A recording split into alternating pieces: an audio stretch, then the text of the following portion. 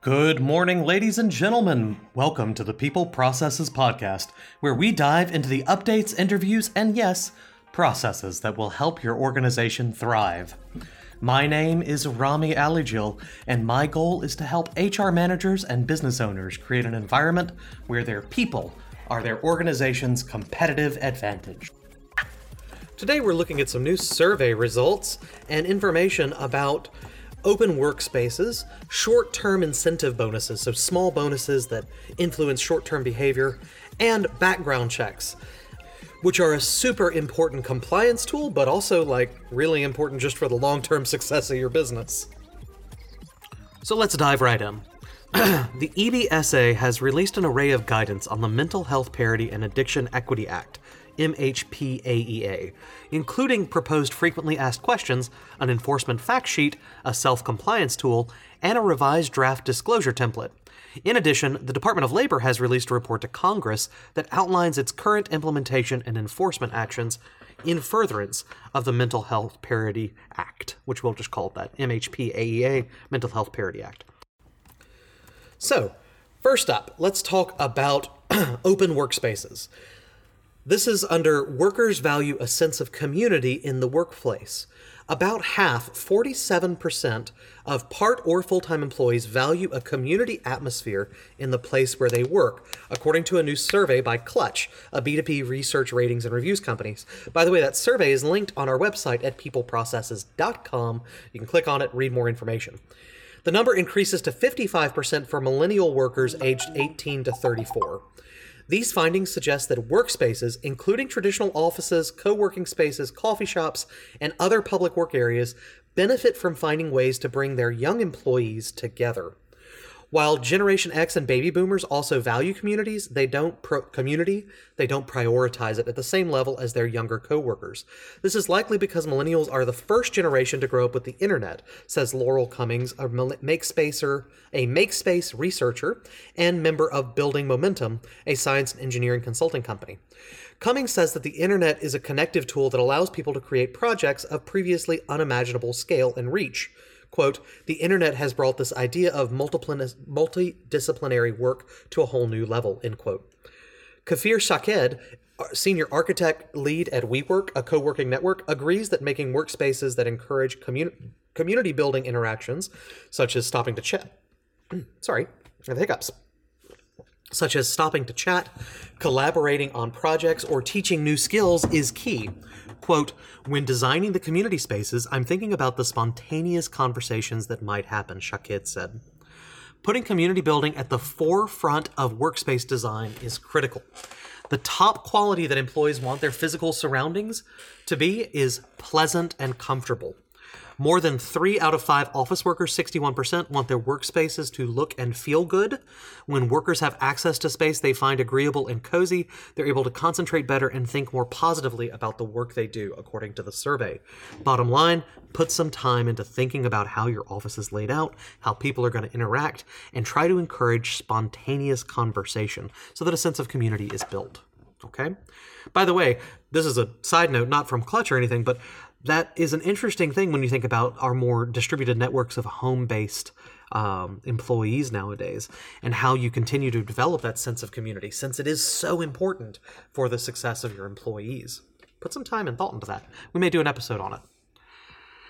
Okay, next up, short-term incentives. They're no longer just for executives. Short-term cash incentives continue to dominate the incentive pay landscape at both private companies and nonprofit government organizations, according to research released on May 8, just a few days ago, by World at Work in partnership with Vivient Consulting.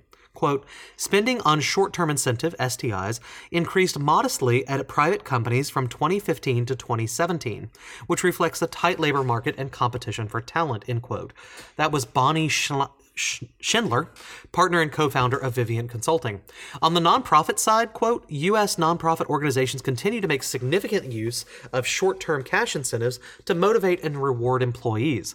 Long-term incentives are still a little used compensation element, but prevalence increased modestly in 2017 and may signal an emerging trend, Schindler said. As for private companies, the research reveals spending on short-term incentives increased to 6% of operating profit at median from 5% in prior years. The prevalence of exempt salaried employees and non-exempt salary or hourly employees included in annual incentive plans increased in 2017. The biggest jump occurred for non-exempt employees, your hourly employees.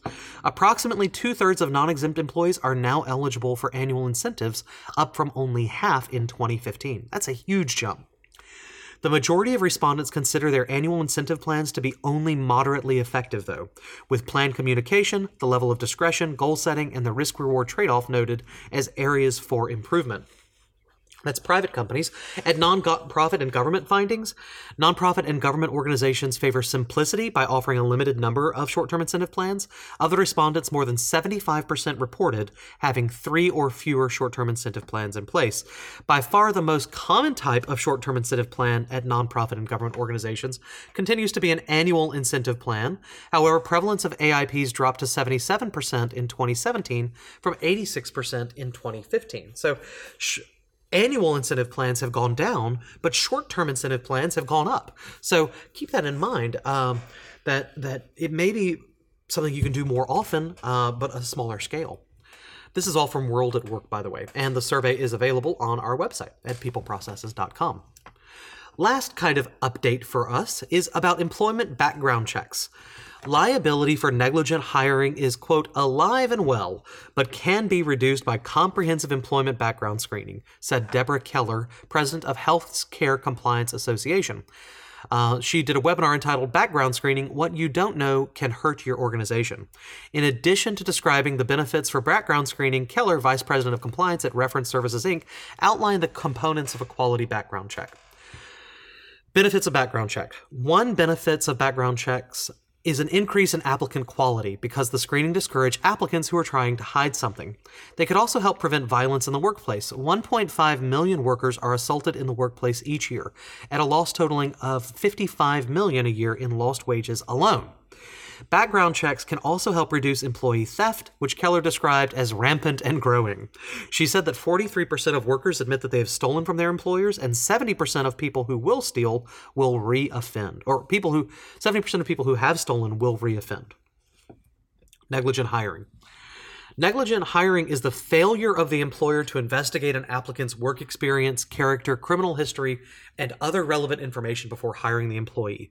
Employers are responsible for both what they know and what they should have known about their employees. Keller noted that employers lose about 75% of negligent hiring cases, and average settlements in negligent hiring lawsuits average 7 figures. Knowing that a potential employee was involved in a criminal activity such as drug abuse, theft, or violent behaviors allows an employer to determine if the applicant is suited for the job and whether he or she poses a potential threat to other employees. If you go back an episode or 3 to our safety in the workplace, we talk about how the employer is responsible for creating a safe workplace, and that includes the actions taken by other employees. So I think the title of that episode is like, am I liable if one employee punches the other? And the answer is yes, especially if it's a case of negligent hiring. If there were things you could have known or should have known that would perhaps have precluded you from putting the other employee in the situation where they get punched in the face. So to minimize the risk, you need a comprehensive background check. The following should be included in an employer's background screening package: a nationwide criminal search, which Keller described as the foundation for all comprehensive background checks; a social security trace to ensure that the applicant record belongs to that person; a manual county courthouse search for 7 years of applicant address history; former employment verification; and education verification, if applicable. Keller emphasized the importance of doing a manual county search. While a nationwide criminal report captures convictions only, county records provide the most up-to-date information and include pending, dismissed, and deferred charges. In addition, many counties do not report up to a nationwide data source, including Shelby County, where we're based. She warned against instant county data, which is not a real search and not guaranteed to be up to date. In addition, employers should not rely on fingerprinting as the sole source of background screening. Keller noted that the FBI databases were not intended to be used for background screening and are highly incomplete and inaccurate. So while fingerprinting can be part of it, it cannot be the sole source. So when you're looking for a background screening firm, we use one, National Crime Search. It follows these requirements. If you want a referral, let us know. We'll be happy to send you along to them. But these are the broad checks you need to look when you're looking at your firm. Criminal records come from many sources, and each background screening firm chooses its own source. The number of record searches vary widely among firms. For example, some contain sex offender registry information and other watch lists, while others do not. If you're paying for a cheap background check, you're getting substandard results because they take time, said Keller.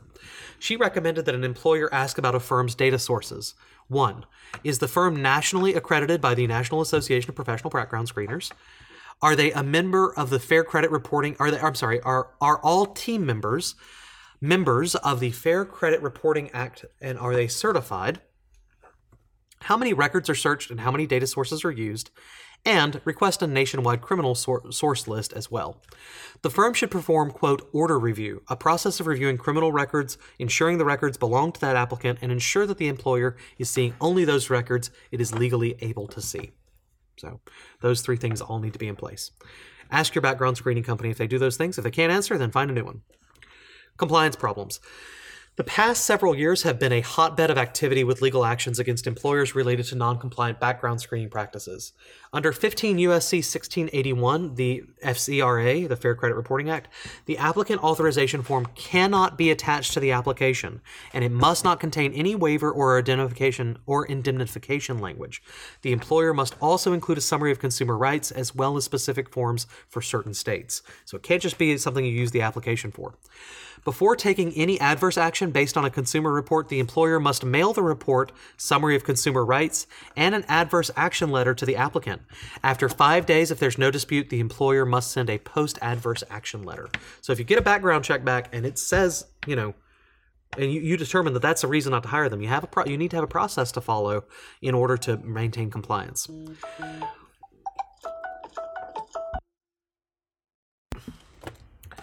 While convictions stay on a person's record forever, several states impose time restrictions. Example, an employer cannot consider convictions beyond 7 years. Under certain circumstances, an employer might consider information on an arrest with no conviction as underlying conduct, which you need to have very specific reasons. By the way, this whole thing was written by Sheila Lynch Afrill, JDMA. Link on our website to her information if you'd like to ask her additional questions. Check us out at peopleprocesses.com if you want to kind of get this in a list format or read it out. It's pretty useful sometimes to have this as a guideline. Ladies and gentlemen, my name is Rami Alijil, and I hope this information was helpful to you. Go out there, get your work done, and have a great day.